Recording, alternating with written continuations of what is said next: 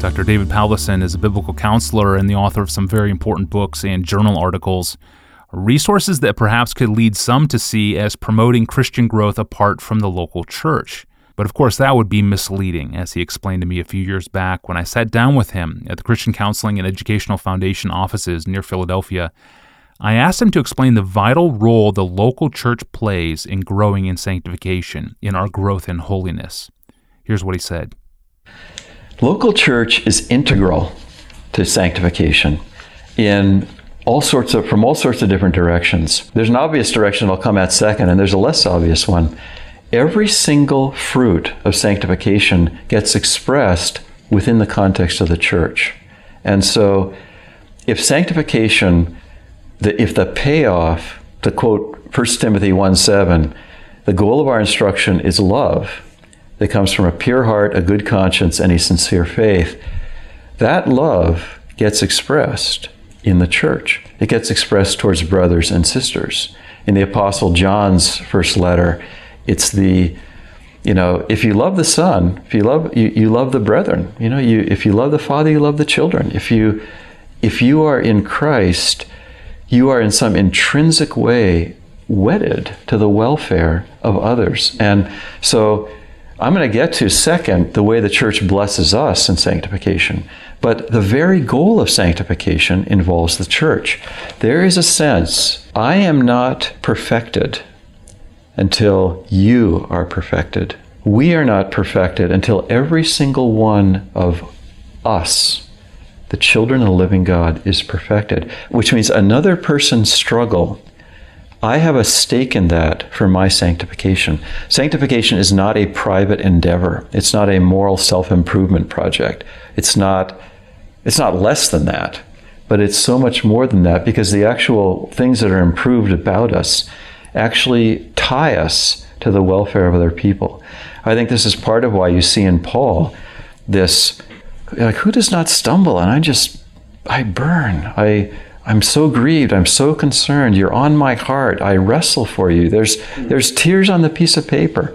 And is it just because Paul is a particularly passionate Mediterranean personality, or is it that Paul knows that our glory, which is the ultimate goal of sanctification, is when all of us arrive together, and all of us together have grown up into the image of Jesus Christ. So where else will I express the fruits of growth but with my brothers and sisters? Where else will the gifts that God has given me to be the vehicles in which my sanctification is most fruitful, where else will they be expressed if the body of Christ, Christ's own beloved people, is not part of it? We are called to do good to all, of course, but especially to the household of faith. There's something about the nature even of God's election, that it is an elect people. A holy priesthood is a nation called to be a light to the Gentiles, a light to the world. The whole world will know that we are his disciples if we love each other. And so evangelism and world missions, from a certain point of view, my ability to contribute to that hinges on whether I love the brethren, whether we as Christian people resolve our differences, treat each other with forbearance, patience, humility, constructive love, whether we're candid to reprove in a constructive and loving way, and so forth. Am I about the business of a kingdom that is not my own? And if to the degree I am, it will involve me with other people. That's I think, the less talked about side. The more obvious side is that I need my brothers and sisters. We can't say it's impossible to grow without fellowship, because there are people in solitary confinement who have grown deep and rich and wise in the ways of the Lord.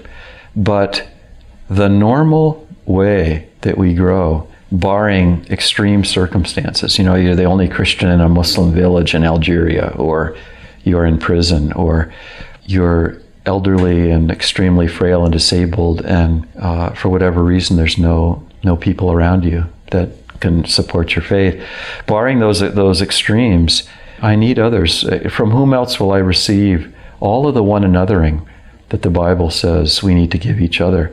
Where else will I hear the word preached, but in the context of corporate worship?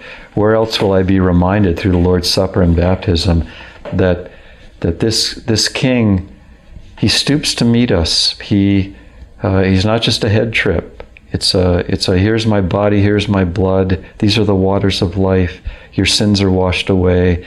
Partake of the feast. Repent of your sins. You really are forgiven. You really are washed.